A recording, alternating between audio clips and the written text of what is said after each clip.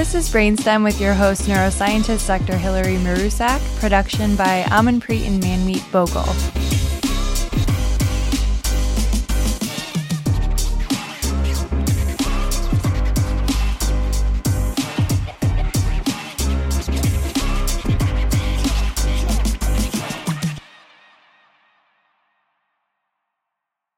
I am so excited for today's episode. This episode is all about mommy brain, and I took the opportunity to introduce and invite my best friend from a very long time ago. I'm not going to give numbers because it's been a very long time, but Kristen will be joining us as a mom, and she'll talk all about that.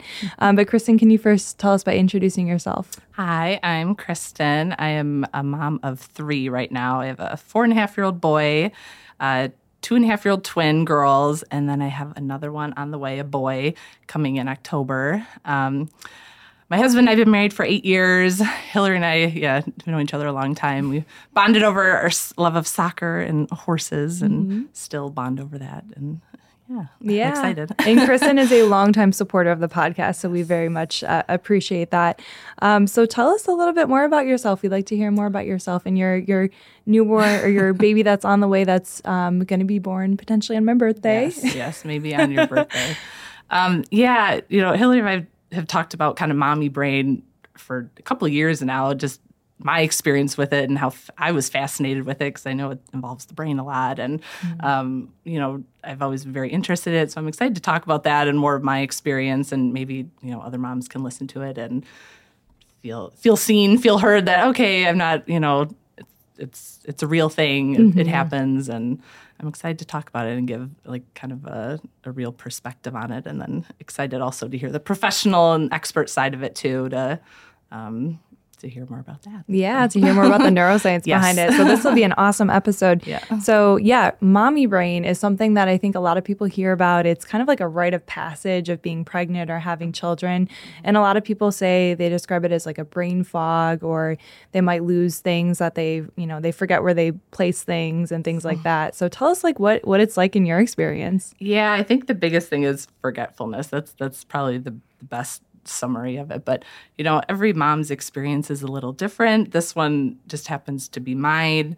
I remember it all kind of started during the pregnancy, I would say, with my son, and then it just kind of got more and more escalated from there. But I remember my husband even saying he was worried there was something wrong with me. He really did. I don't know if I've ever told you that. He was worried something was wrong. And, it took a while for us to kind of figure out it's not something wrong with me. It's just, my brain. That's just what happens when, you're pregnant and you have a newborn, and then twins come, and then COVID, all those things affected, Sure. And then another one on the way, more pregnancy, even breastfeeding, that really affects it too. And it's a lot. And the forgetfulness that I said, this podcast, your brain almost feels like scatterbrained. It's really hard to focus. You start one thing and then you can't remember what you said a minute later. It's a very weird kind of thing. And I don't know, one of the examples I thought of was when I told you I was pregnant. I texted you. I told you that. I remember this. And then literally, 2 weeks later,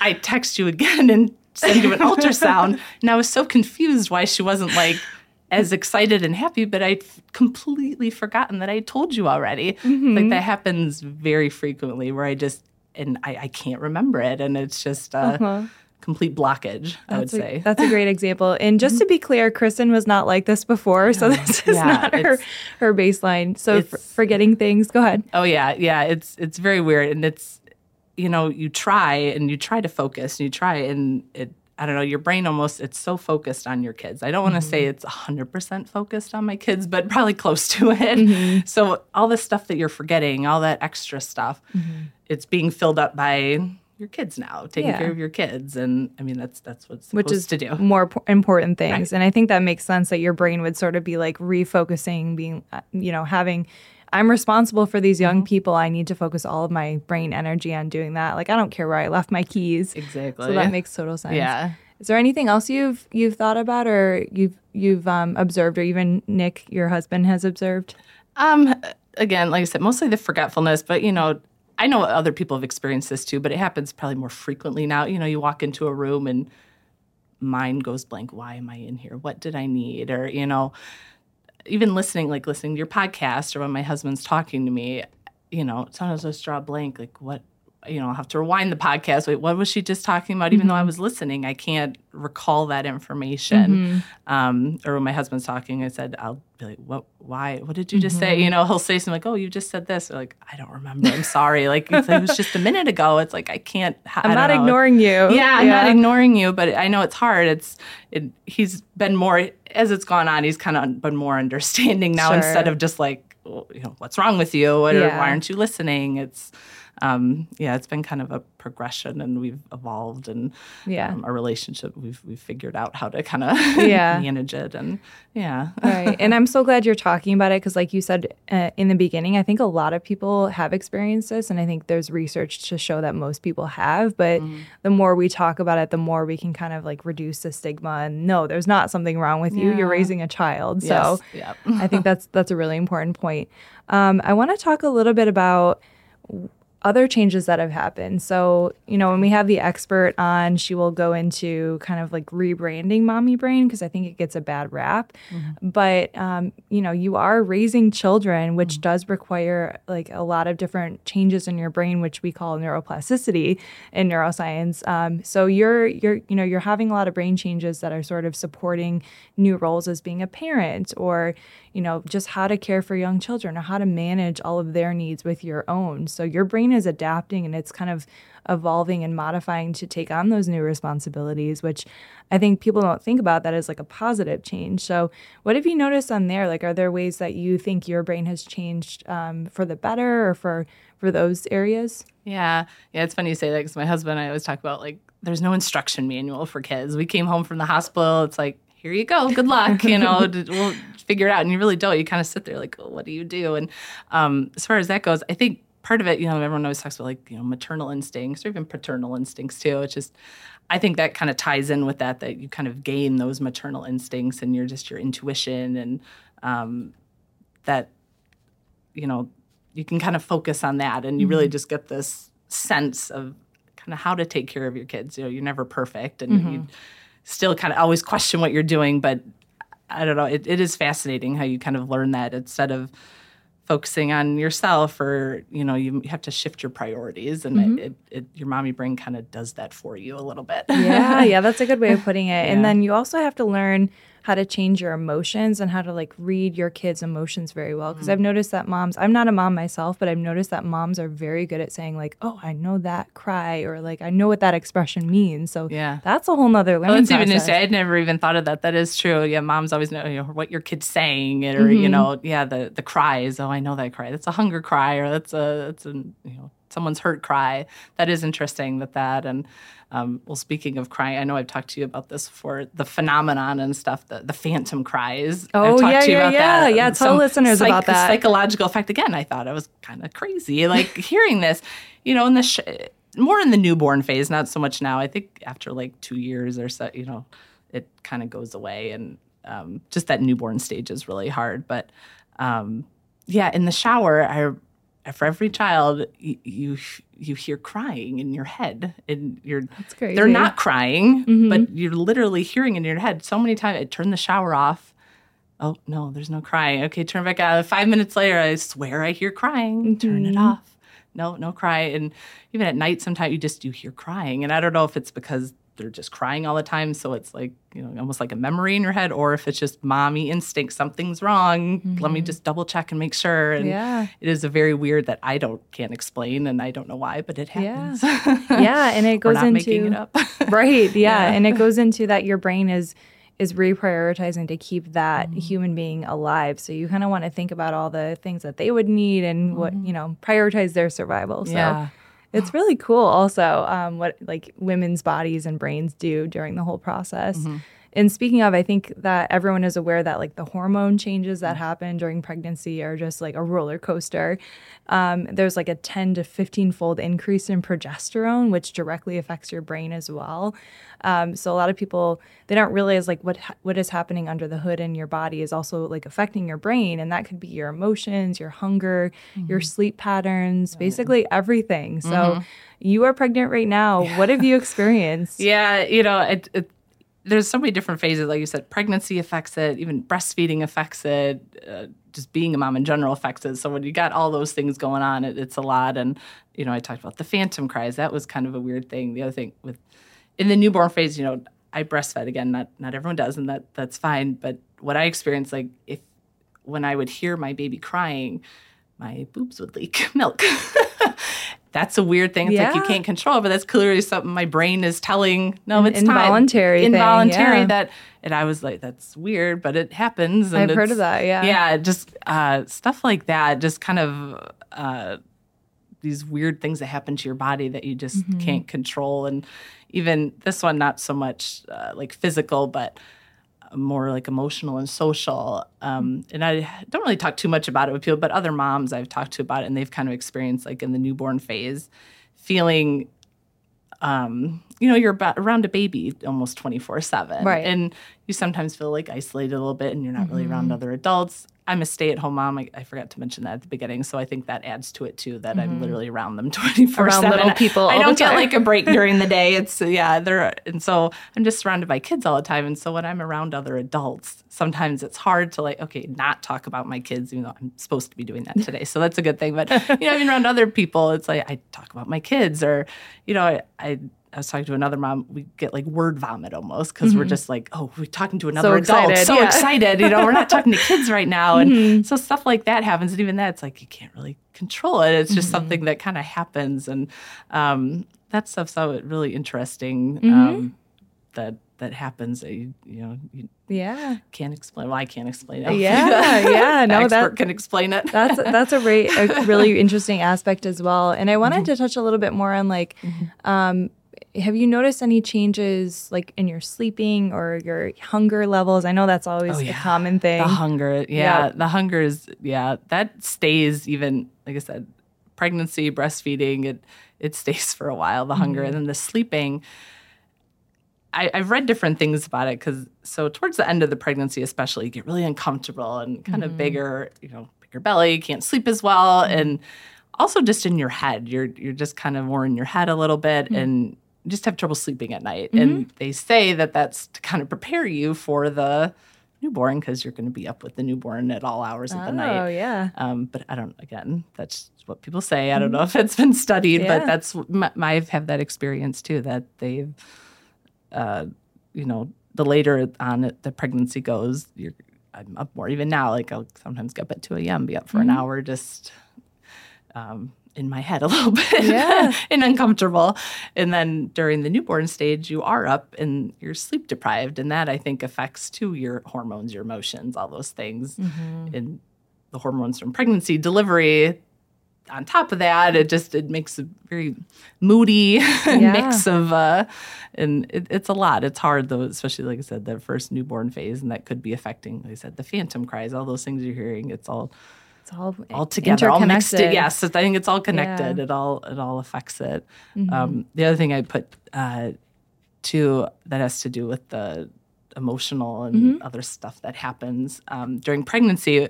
I've been experiencing this now, nesting, which is a thing. I don't know if you've heard of this. So a little bit, but explain more. Yeah, they call it nesting when a mom like kind of almost hyper focuses on getting the house ready for the baby. I see. Yeah.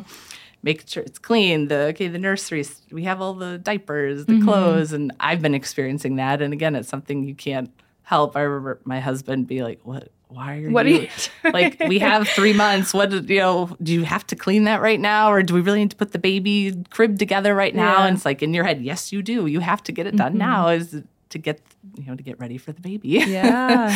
That's what your mind is focused on. It's so fascinating because a lot of it seems like so like evolutionarily hard grained into you. And then like a lot of people I'm sure experience very similar things, but there's so much variability. So I'm sure when you talk to other moms, they have different experiences. Yeah. So Yeah. is there anything that you felt like other people have experienced that you maybe haven't? One thing that I'm sure is affected to this and slightly different, but postpartum depression. I didn't experience that, but I can imagine that having that even in addition to all the other things going on makes it even more difficult to, have a newborn and try to kind of be yourself and navigate motherhood and the mommy brain. And so that's one thing I have not experienced, but I know I've heard people that it's hard. It can affect that. Oh, I'm sure. And like along those same lines, like miscarriages or difficulty with getting pregnant, there's a lot to that. And I really like how you talked about like the hormones too, because I think in the field of psychiatry, which is where we work, like it's kind of a new area to know that your hormone levels can directly affect your brain and your mood and your risk for things like depression or PTSD or other types of disorders. So even like during your menstrual cycle, those fluctuations can make you more or less susceptible to mood changes or to PTSD, depending on like when you're exposed to a traumatic event. So I just think same thing goes for pregnancy. Like anything that happens to you during those hormone waves is so fascinating. And I think we don't know that much about it yet. So it's kind of a new area. Start studying our brains. I know. Kristen always tells me, we'll have to get you in the scanner at some point. During pregnancy, the delivery, study the brain. Yeah. I'm sure there's so much going on. Oh, I'm sure. Yeah. And people have done a little bit of that type of work. And we do have some brain specimens in the lab now that Kristen is going to be holding. Maybe we'll get some pictures to post on our social media. But yeah, we're going to hear a little bit about like the brain changes soon. But that's certainly an open area where we need a lot more research. One of the other things I wanted to mention and talk to you about is daddy brain. So not to pick on Nick. I love Nick very much, your husband. But have you experienced anything in him, or has he said anything's different in his view? Yeah. So, and again, this is just our experience. And so other people may have a different experience with daddy brain. But my experience is that it almost is like the opposite of mommy brain. I feel like that it's kind of like I think that's the right word, like the counterpoint or the counter to mommy brain. Like where my brain leaves off, he kind of picks up, I think. A good team. Yeah. So and I think that's how it should be. It's taken a while, like I said, at the beginning, you're just kind of figuring it out in survival mode. But, we've worked it out where it's kind of, I don't know. Like you said, we're on the same team. We've worked as a team, and when I'm forgetful, he'll remember it, or he'll, now that he understands it, instead of just kind of looking at me like. but yeah. So that's my opinion of it. Again, I don't know the science behind it. There may be it may be different, but that's kind of my opinion of it. Is that it is, but it's to almost benefit and to help. I think. In a different way. In a different way. Yeah. It's his brain is remembering more different things, I should say. Yeah. Like I'm I don't know if you want to get this, but like I'm kind of the default parent at the home, and that's just how our household is. And so my job is the kids. That is my job. He has different jobs and responsibilities, and so they fall on him, and that's where he kind of picks up where mine. Yeah, you guys are a good team, and I'm sure like you alluded to, every relationship is different. It's a little different. It's just how ours is, and it works. So his brain also, I'm sure, if we were to scan it, like there would be changes because he's working out new roles with you. He's working out new roles as being a parent himself. So I'm sure there's changes associated with that too. Yeah. Oh yeah. It's very cool. Well, even he claimed he would never change a diaper. He's changed some diapers. That's good. Not very many, but he's changed some. He's changed some. That's all that matters. But just like that, Good job, Nick. His brain says, I got to take care of my kids, so he does it. Right. Crazy what people do with their parents, I think. Yep. That's awesome. And I'm sure, like, people have done studies on this, and I'm sure I'm going to ask Dr. Callahan about this, but they actually they measure the brain activity of a mom and a baby together and just see, like, the synchrony that happens there. And I don't know, do you ever feel like there's, like, you guys are connecting you with your kids on a brain wavelength, if that makes sense? Kind of. Yeah, I know what you mean. And I don't know if it's necessarily the same brain wavelength, but I do feel connected. Or, like, even still when I hold them, they're still, they're 2.5 and 4.5. Like, if I hold them, it's getting harder with my belly. But, you get this oxytocin. I think that's the word. You almost get like this, like, this, kind of rush of like, okay, I'm okay now, as long as they're not crying. And it's another story. But if they're happy and it's like, you guys can take deep breaths together, you kind of feel, I don't know, it relaxes both of you. And they're you're kind of their home, and they can bring you that kind of comfort too. So in that sense, when we hold them, brings us comfort. Yeah, and look at you using oxytocin. I remember, I'm going to remember this word. You told it to me. Yeah. And if for those who don't know, it's a hormone, and it's traditionally called the love hormone. Yeah. So it's for bonding. So obviously mother and baby, and also friends, like touch. And it also plays a really important role in regulating mood and emotion. So it's a really fascinating. We'll have to do a whole episode about like bonding between mother and baby. Or even, like I said, the breastfeeding again, that's my experience. You almost get like this high. I was telling my husband about it. It's felt like a drug. I remember, especially with my twins, I felt it like when initially, they start, it's like, like your brain literally, I could almost feel the high going to my brain. It was a very fascinating, weird feeling like, oh, okay, like this is what I'm supposed to be doing. And I don't know if that's to like make sure I keep feeding my child, like an evolutionary thing. Like make sure you like it so you do it more. I don't know, but I remember that feeling like, oh, okay, this is weird. I can actually feel the oxytocin coming to my brain. It makes total sense. They bind directly to brain areas that are rewarding and make you feel good. So that does make total sense. And I think you're right. It's probably some sort of evolutionary adaptation to make sure you're taking care of your kids. Making sure they're fed. No, this has been super helpful. I do want to end with you mentioned a couple times that you talk to moms a lot, which I'm sure a lot of people do. And we talk a lot about how community is so important on this podcast. So what do you recommend for somebody who's, there's a lot of aspects to it, who wants more information about mommy brain, about like how to deal with like burnout of being a parent? What would you suggest as a mom? I know everyone's like, oh, there's groups and stuff, and I'm in some Facebook groups, but I'm more of like an observer in those groups. I tend to just kind of like... A lurker. Yeah, I'm a lurker. Like, okay, I'll just look at the information and, I don't really like contribute, I should say. But yes, other moms especially, and I don't see a lot of these moms a lot, even you. It's like I don't get to see a lot of people in person, but even just texting or phone call, it's like, and sharing those experiences like, oh, hey, this happened. Oh, that happened to me too. Oh, no way. And talking to pregnant moms or like first-time moms, but not scaring them, but just giving them, hey, this could happen. It's normal. It's okay. I try to share that with people. And even you, I know I've shared a lot with you, and I don't know, good or bad. I have one quick story about that because I think this is so funny. I have dogs, and Kristen was like, oh, my kid got into the trash can. And I was like, oh, my dog does that every day. Yeah. So commiserating, I think, is always. Yes. So funny. But that thing, I try to keep my brain active. Like you've taught me, your brain is a muscle that I need to work out, which I learned from you. And so, I try to study my Italian every night. I try to really kind of do something with my brain.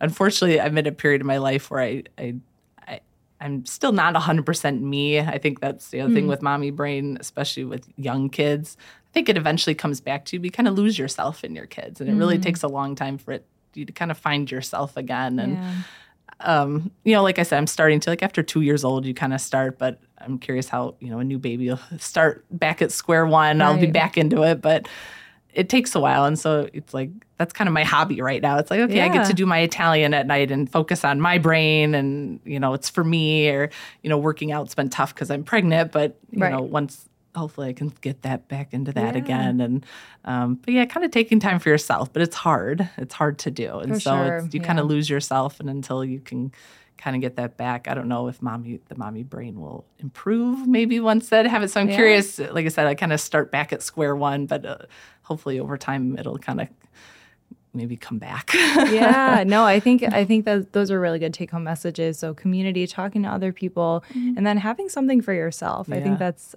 awesome. Yeah. And we'll have to have you back in a couple of years so you can answer those questions on if you've noticed any changes.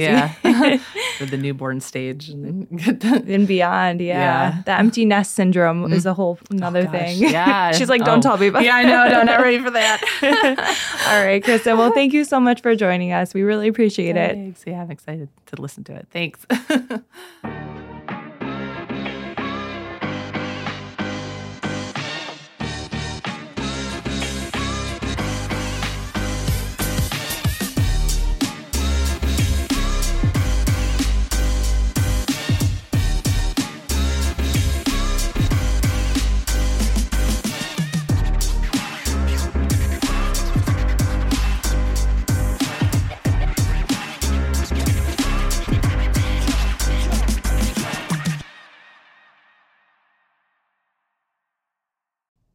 right. Thank you so much, Dr. Callahan, for joining us. We just heard from my best friend about what it's like to have mommy brain from kind of a firsthand experience, but now I'm very excited to have you on the podcast to tell us a little bit more about the neuroscience behind it and anything you would like to add in your experience. I think I just told you right offline that I've been a huge fan of your work for a very long time, so I was super excited that you accepted my invitation to come on the podcast. So first, thank you so much for doing that. But do you mind just briefly introducing yourself and just telling us a little bit more about yourself? Yeah, absolutely. And thank you for inviting me. It's really a pleasure. I love to talk about Mummy Brain. So my name is Bridget Callaghan, and I'm an assistant professor of psychology at UCLA, so the University of California, Los Angeles. I started in 2019. I've been here for a couple of years, weathered a pandemic, and come out the other end, kind of. So I've been researching, lots of different things across the course of my career. I mostly focus on early life adversity. I look at parent-child relationships, and kind of more recently in the last, say, 5 years, we've started to focus more on mothers and parenthood. Awesome. Thank you. I'm just making mental notes of things to bring you back on to talk about, because so many exciting things. But Kristen did talk about her experiences with kind of like memory loss, forgetfulness during pregnancy and also during motherhood. So what does the research have to say about all this? Yeah. So firstly, yes, mummy brain exists definitely from a subjective perspective. I have a child. I think you said your friend has 4, or she's pregnant with her 4th, but power to her. That's amazing.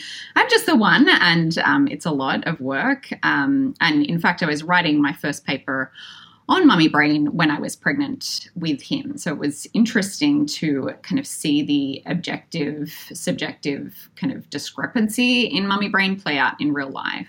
So basically, in terms of the subjective experience of mummy brain, it's extremely well supported. So lots and lots of studies have shown that women who are pregnant and in the postpartum period feel this like brain fog, memory loss, cognitive changes. And I will put my hand up and say that I absolutely experienced that as well when I was pregnant, and particularly in the postpartum period.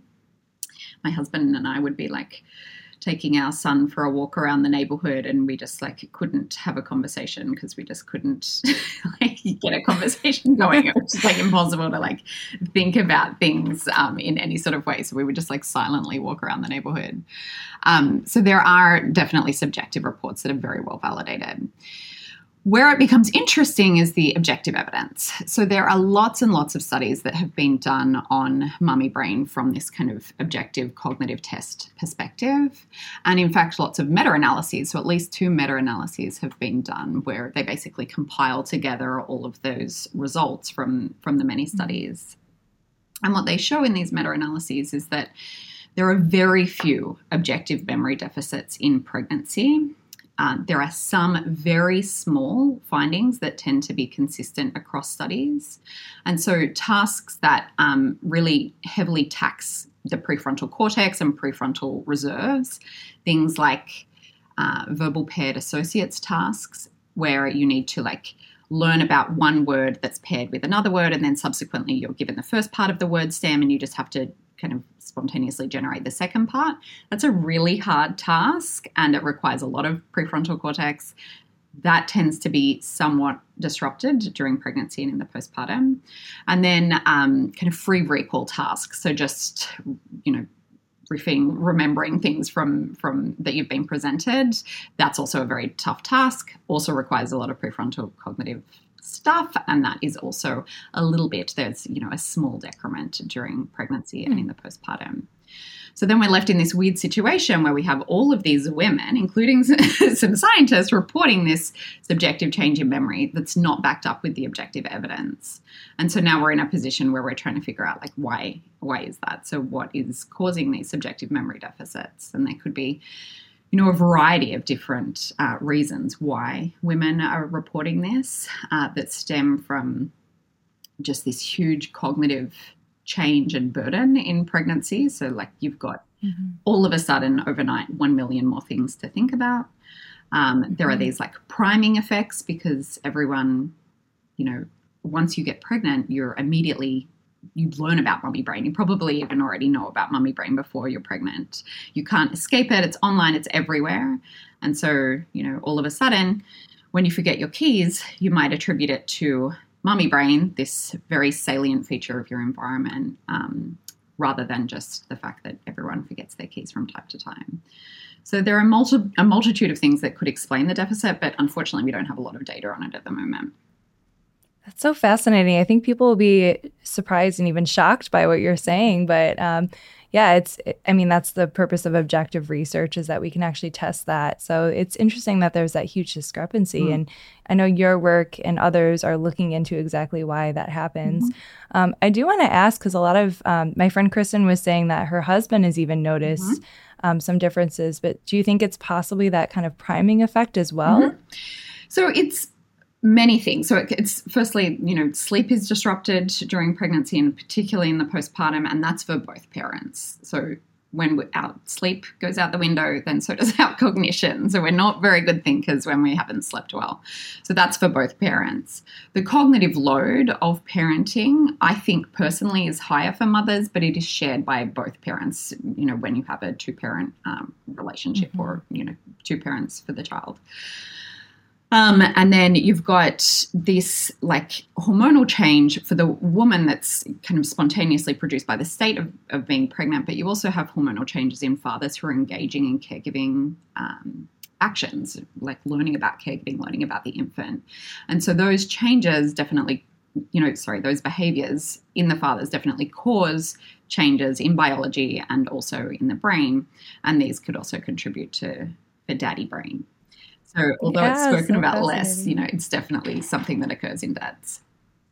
Awesome. I do want to get back to daddy brain, so let's put a pin in that. But I think it's just so fascinating that there's all these changes. And you're right, like maybe the sleep disruption is actually what people are reporting that has more objective cognitive changes. Because I was talking to my friend and colleague Eric, and that's what he said. Like, I don't sleep, so that's probably why I'm kind of sluggish, but that makes total sense. Yeah. I'd like to hear a little bit more about your kind of rebranding of Mommy Brain, which I think is so wonderful, because you kind of alluded to this, that, you have to change your brain to focus on a new human and all of their needs and parenting and all of these new situations. And that certainly requires changes in your brain. So I'd love to hear more about your rebranding idea. Yeah. So, the rebranding kind of has two components to it. So one component is just trying to figure out, this objective-subjective deficit that we've already spoken about. So why is it that so many women are reporting this cognitive change, yet we still don't know a lot about it? And what is kind of underlying that? But then there's this second component to the rebranding, which is really more about, trying to acknowledge the fact that parenting is difficult, extremely difficult, and getting more and more so in modern day. So parenting is really difficult, and there are lots of cognitive benefits to pregnancy that are known in animal models and are known in some human studies as well, but are just not studied or not spoken about as much. So for example, we know from the rodent literature and also monkey literature that when animals become pregnant, and during the postpartum period, increases in the efficacy of predation. So they become much better predators. They become much better at caching food. So their spatial memory really drastically improves. They become, better able to provide for the needs of their infants. They become better nest builders, all sorts of cognitive benefits that make sense, like evolutionarily speaking. Hopefully, we would, when becoming parents, create the necessary neuronal architecture and behaviors that would support this, new task that we have, this new incredibly important task to care for and help our young survive. So the animal literature kind of takes that adaptation and kind of enhancements focus, but the human literature kind of feels a little bit like it's stuck in this mummy brain, women are stupid during pregnancy, why is that phase, which I find personally very annoying, and it bothers me a lot to see that narrative kind of playing out again and again. So we're trying to rebrand this as, a stage of cognitive plasticity, And it's, not just us. There are many researchers in this area that are doing the same thing, this term matrescence, so representing this transition to caregiving or motherhood or parenting, as similar in magnitude to the kind of body and brain change that happens during adolescence. So we've thought about adolescence for a long time as being a sensitive period. Now let's try and bring that into, parenting and motherhood. I love that message. And yeah, it directly translates from kind of the preclinical or the animal research, which is where us as neuroscientists, we get a lot of our important ideas, and it's a lot easier to understand what's happening kind of under the hood in those groups. So I'm really glad you're doing that. I think it's so needed. Yeah, thank you. Yeah. So you alluded to some of the things that changed during pregnancy, and I'd like to hear a little bit more about like brain and body changes that we do know of. Yeah. So there are a few areas where the brain and where we know about brain and body changes during pregnancy. So firstly, we know that everything changes an awful lot. So there are huge hormonal changes. The body grows and, shifts and changes dramatically. Like hips are opening and it takes, over a year for the hips to return to their normal placement. So there are all of these physiological, behavioral, hormonal changes during pregnancy. As far as the brain goes, we don't know a huge amount. Part of that is because it's challenging to scan pregnant women. Although there's not any evidence that MRI scans are damaging to fetuses, it's still difficult to get women into the scanner. Some scanners have rules about it, so whatever.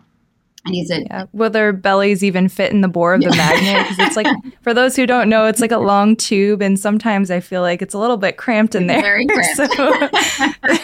So yes, they do, but it is definitely a cramped kind of situation. Sure.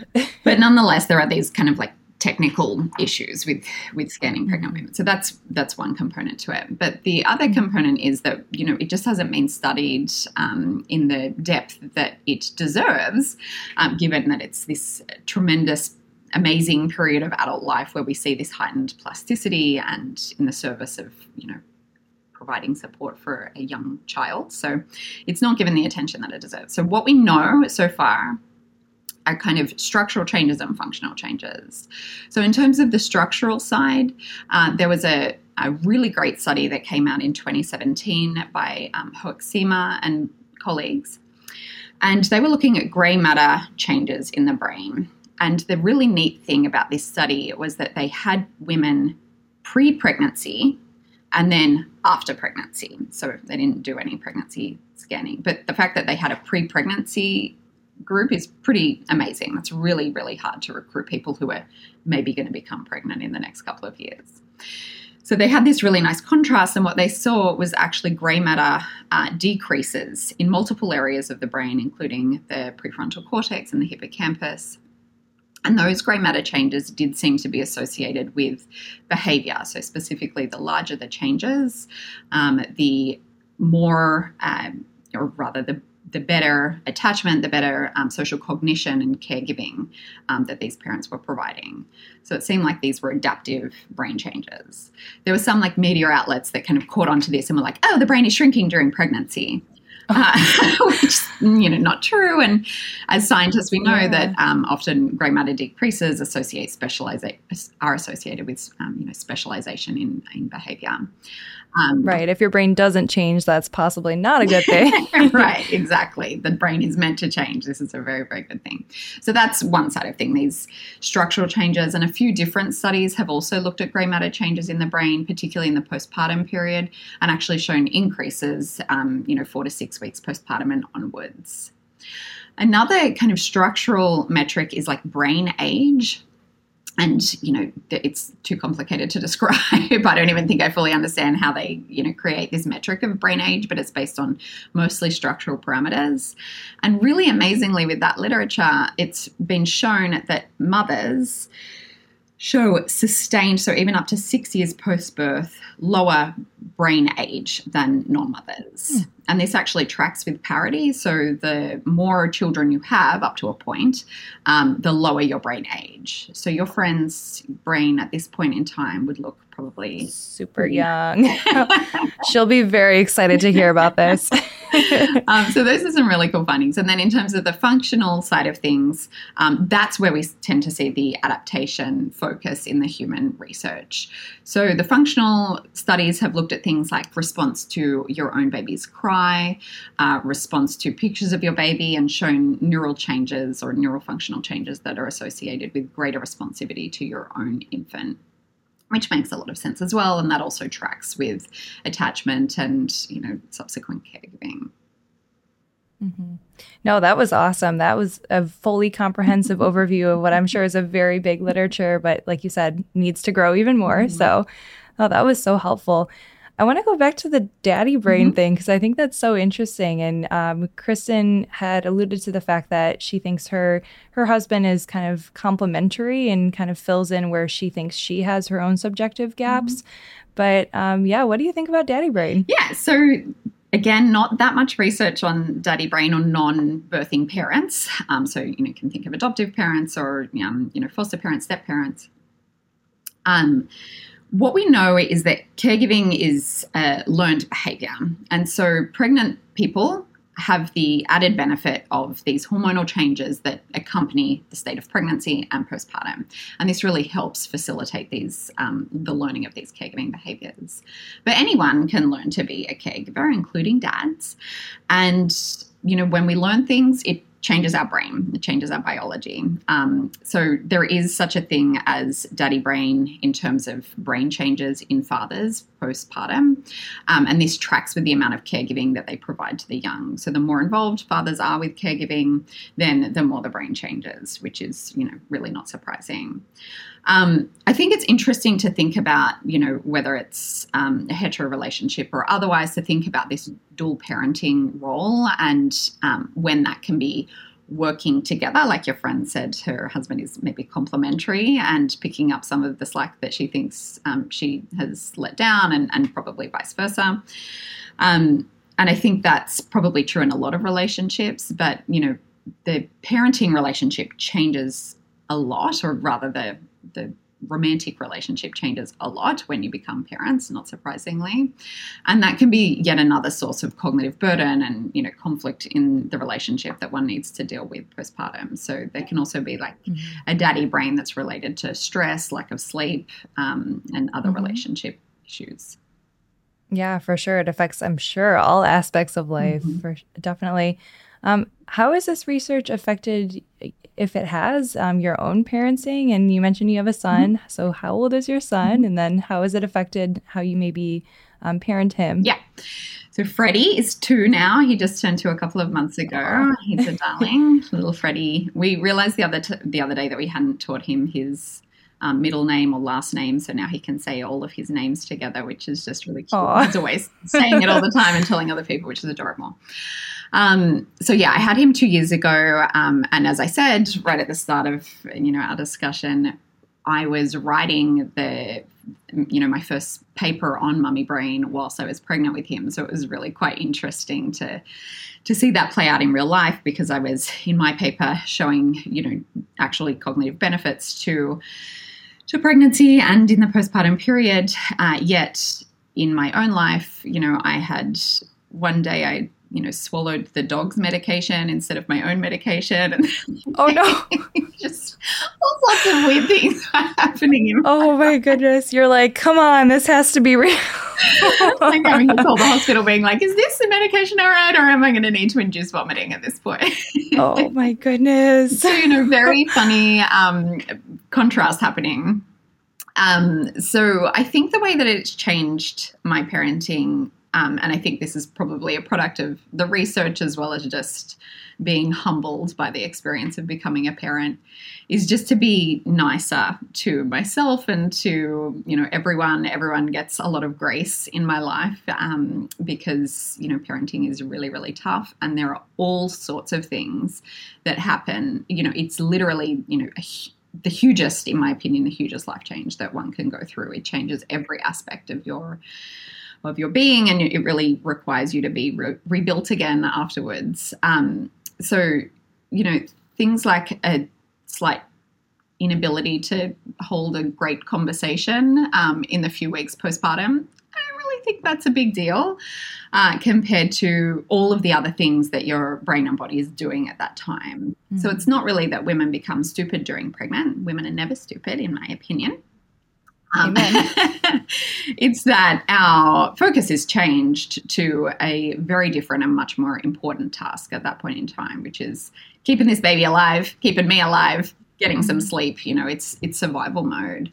And so, yeah, you're not going to come up with your best philosophic thoughts and conversations at that period of time, and that's all right. There are also other stages of life when that's not likely to happen, like getting off a flight, super jet lagged. You're not going to write a paper at that point in time. You're not going to apply for a job then. So I think it's just shifting the expectations around parenting and what is expected of mothers at this point in time, giving ourselves grace and trying to emphasize the cognitive benefits that happen during pregnancy, and then contextualizing the perceived deficits that we have during pregnancy.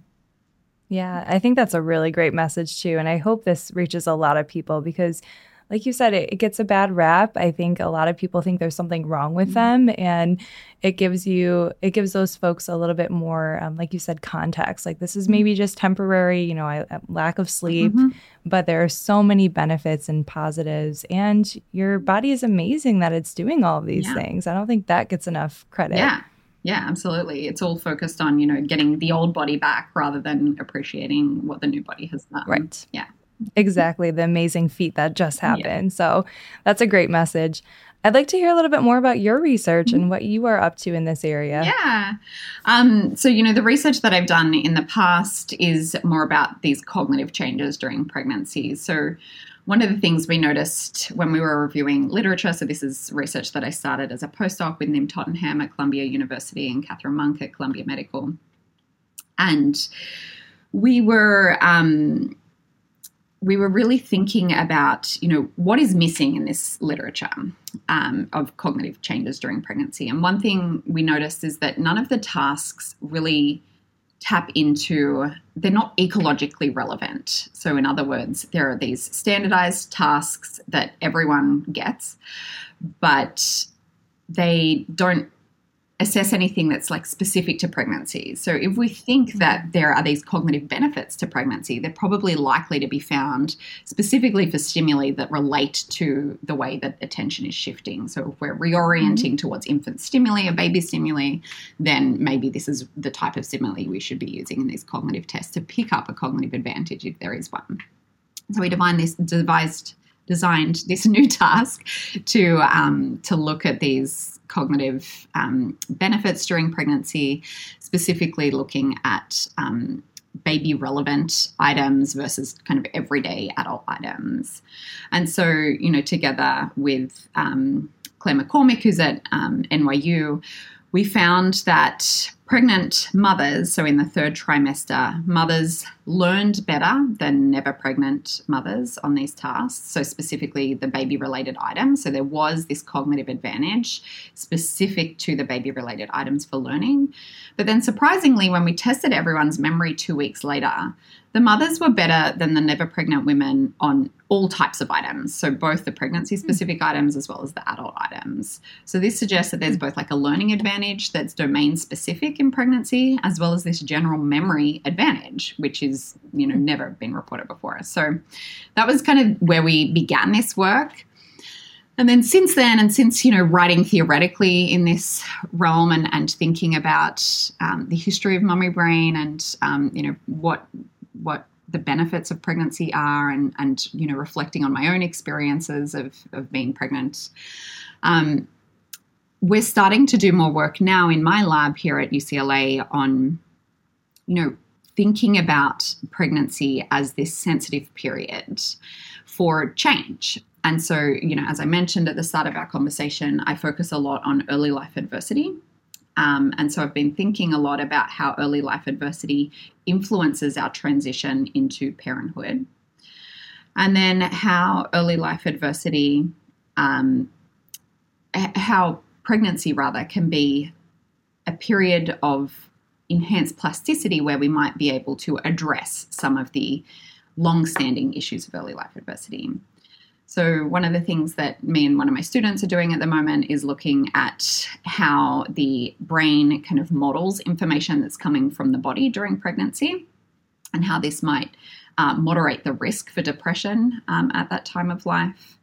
So we actually see, pretty excitingly, that mothers are better at this internal body modeling than non-pregnant people. So that's pretty cool. So there are these kind of generalized cognitive enhancements again during pregnancy, and that does seem to moderate depression risk. So that's an exciting area, and we hope to go more into that realm of just like brain-body understanding during pregnancy and how early life adversity kind of plays into that. That's awesome. I have so many questions for you, but let me try to streamline. So the first study that you mentioned is really, really interesting because I think a lot of people don't think of kind of the ecologically valid aspect of research, because in many cases you just bring people into the lab and you kind of put them into this artificial laboratory environment and state, and that doesn't really mimic what people experience in the real world. My students and I talk about that all the time. And then the fact that we didn't really have the tools to study these positive aspects, but your lab was able to develop them, and you actually saw that there are changes with these new tools. So that's a really, really cool story, and I hope to see more of that. And then with what you just mentioned, I think that there's hopefully... I just totally lost my train of thought, and I'm not even pregnant. See, it happens. It's See, if you were pregnant, you'd be like, oh, mommy brain. Yeah. Oh, no, I remember now. Okay, so the idea of like the sensitive period, could you talk a little bit more about that? Because you and I both have worked in kind of childhood and adolescence, and you've talked about that previously as like, your brain is always changing. Like you said, it's a muscle. It changes throughout the life, but there are possibly times in your life where it's more receptive to change. So the fact that you're looking at pregnancy as a way to kind of change the brain for the better and to make people, possibly address things like mental disorders is so fascinating. So maybe talk a little bit more about the sensitive period idea. Yeah, absolutely. So I think of it very similarly to the story of adolescence, but it's just like a little bit further behind in its history, the pregnancy side of it. So the adolescence story is really that for the longest time, people thought about adolescence as this period of storm and stress, this really risky period. And everyone was like, oh, goodness, we've just got to get the adolescents through this period and make sure that they're safe because they're making really risky, terrible decisions and they're really at risk for mental health problems. And that is true to some extent. So we do see increases in risk-taking behavior during adolescence, and adolescents are at heightened risk for mental health problems. But there's always a flip side to the risk, and that is opportunity. So firstly, adolescents take all different sort of risks, including negative ones, like maybe risky driving or maybe risky sex or drug taking. But they also take lots of positive risks, like, taking a new class or going out to a party where you don't know that many people and meeting new friends, or, activism is, really enhanced during adolescence. So there's this opportunity that we're becoming aware of as a scientific community that's kind of embedded within this period of development. So there's both a risk and an opportunity to adolescence. And I think that's true of all sensitive periods. So always when the brain is particularly receptive to environmental input, we have this risk that comes along with that, because what if the input is bad, or what if the brain doesn't, respond in the way that we would want it to, or, whatever. But there is also this opportunity, which means that the brain is responsive to positive inputs. And if those inputs are available, then this might be a chance for the brain to go on a particularly good trajectory towards, good mental health outcomes. So I think of pregnancy in the same way. So this is a time of adult life, and potentially the only time of adult life where we see hugely heightened plasticity in the brain. So the brain is changing a lot. The body is changing a lot. Hormone profiles are changing a huge amount. And so all of this change, all of this flux is providing an opportunity for the brain to rewire. And, that could potentially be for the better. Certainly we know that, as we've already spoken about, there are many cognitive advantages to pregnancy that are under-recognized, and to parenting, and things like, like executive functioning type of thing. So being able to do, multitask, that sort of thing is definitely increased in parents. Parents are great multitaskers. But there are also kind of more, fundamental psychological things that are changed during pregnancy and in the postpartum. So it's a very existential type of life change. There's a lot of reflection that people do during this stage of life, bringing up, memories and thoughts about how you were parented, how you want to change things for the better. So there's also this, reactivation of all of this, really heavy psychological information at this point in time. And, this, along with the plasticity, really gives us a chance to kind of intervene and think about the ways that we could reframe things. And, people are motivated to make change at this time as well. Oh, that's amazing. And yeah, there's so many changes that happen. It's a period of opportunity, I think, is a good way of kind of reframing that. Awesome. So I wanted to end with what resources you would have for expectant mothers, people who may think they have mommy brain. We didn't touch much on postpartum depression, but I'm sure that's a big area of research for you. So what would you recommend for people? Yeah, I think there are some good books that are coming out. So there are several authors. I can think of 3, and I can provide you with the details of these books afterwards, that are like popular press books on mummy brain, but that really take this kind of balanced approach between what are the changes for the better and for the worse when that's relevant. So I can definitely provide you with those. I think, one of the biggest